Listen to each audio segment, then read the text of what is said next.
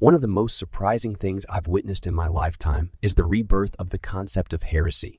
In his excellent biography of Newton, Richard Westphal writes about the moment when he was elected a Fellow of Trinity College. Supported comfortably, Newton was free to devote himself wholly to whatever he chose. To remain on, he had only to avoid the three unforgivable sins: crime, heresy, and marriage. The first time I read that in the 1990s, it sounded amusingly medieval. How strange to have to avoid committing heresy. But when I reread it 20 years later, it sounded like a description of contemporary employment. There are an ever-increasing number of opinions you can be fired for. Those doing the firing don't use the word heresy to describe them, but structurally, they're equivalent. Structurally, there are two distinctive things about heresy. One, that it takes priority over the question of truth or falsity, and two, that it outweighs everything else the speaker has done. For example, when someone calls a statement ex ist, they're also implicitly saying that this is the end of the discussion. They do not, having said this, go on to consider whether the statement is true or not. Using such labels is the conversational equivalent of signaling an exception. That's one of the reasons they're used. To end a discussion. If you find yourself talking to someone who uses these labels a lot, it might be worthwhile to ask them explicitly if they believe any babies are being thrown out with the bathwater. Can a statement be exist for whatever value of x and also true? If the answer is yes, then they're admitting to banning the truth. That's obvious enough that I'd guess most would answer no. But if they answer no, it's the answer no. It's easy to show that they're mistaken and that in practice, such labels are applied to statements regardless of their truth or falsity. The clearest evidence of this is that whether a statement is considered X often depends on who said it. Truth doesn't work that way. The same statement can't be true when one person says it, but X-ized and therefore false when another person does. The other distinctive thing about heresies compared to ordinary opinions is that the public expression of them outweighs everything else the speaker has done. In ordinary matters like knowledge of history or taste in music, you're judged by the average of your opinion. A heresy is qualitatively different. It's like dropping a chunk of uranium onto the scale. Back in the day, and still in some places, the punishment for heresy was death. You could have led a life of exemplary goodness, but if you publicly doubted, say, the divinity of Christ, you were going to burn. Nowadays, in civilized countries, heretics only get fired in the metaphorical sense, by losing their jobs. But the structure of the situation is the same. The heresy outweighs everything else. You could have spent the last 10 years saving children's lives, but if you express certain opinions, you're automatically fired. It's much the same as if you committed a crime. No matter how virtuously you've lived, if you commit a crime, you must still suffer the penalty of the law. Having lived a previously blameless life might mitigate the punishment, but it doesn't affect whether you're guilty or not.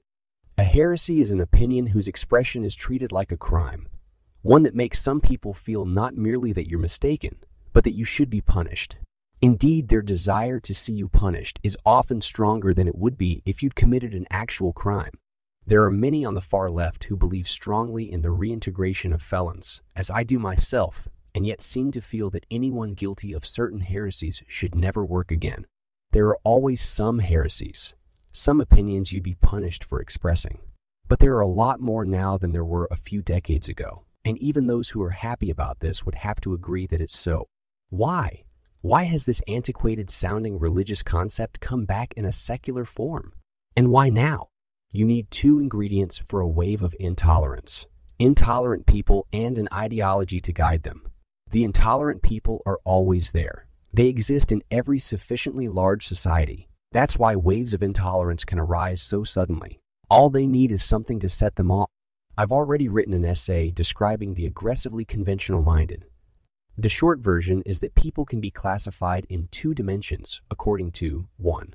How independent or conventional-minded they are, and 2. How aggressive they are about it. The aggressively conventional-minded are the enforcers of orthodoxy. Normally, they're only locally visible. They're the grumpy, censorious people in a group, the ones who are always first to complain when something violates the current rules of propriety.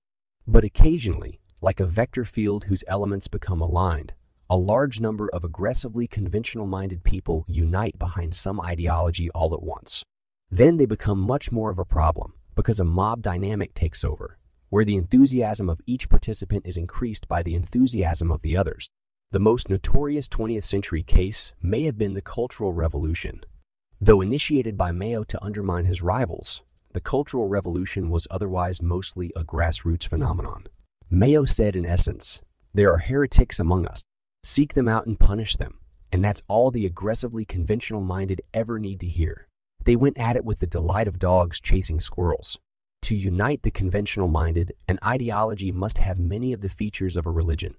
In particular, it must have strict and arbitrary rules that adherents can demonstrate their purity by obeying.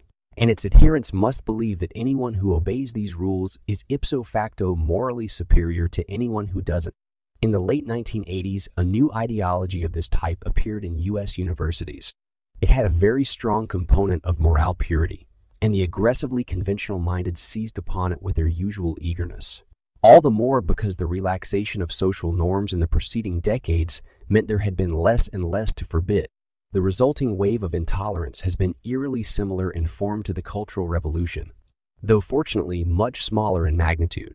I've deliberately avoided mentioning any specific heresies here, partly because one of the universal tactics of heretic hunters, now as in the past, is to accuse those who disapprove of the way in which they suppress ideas of being heretics themselves.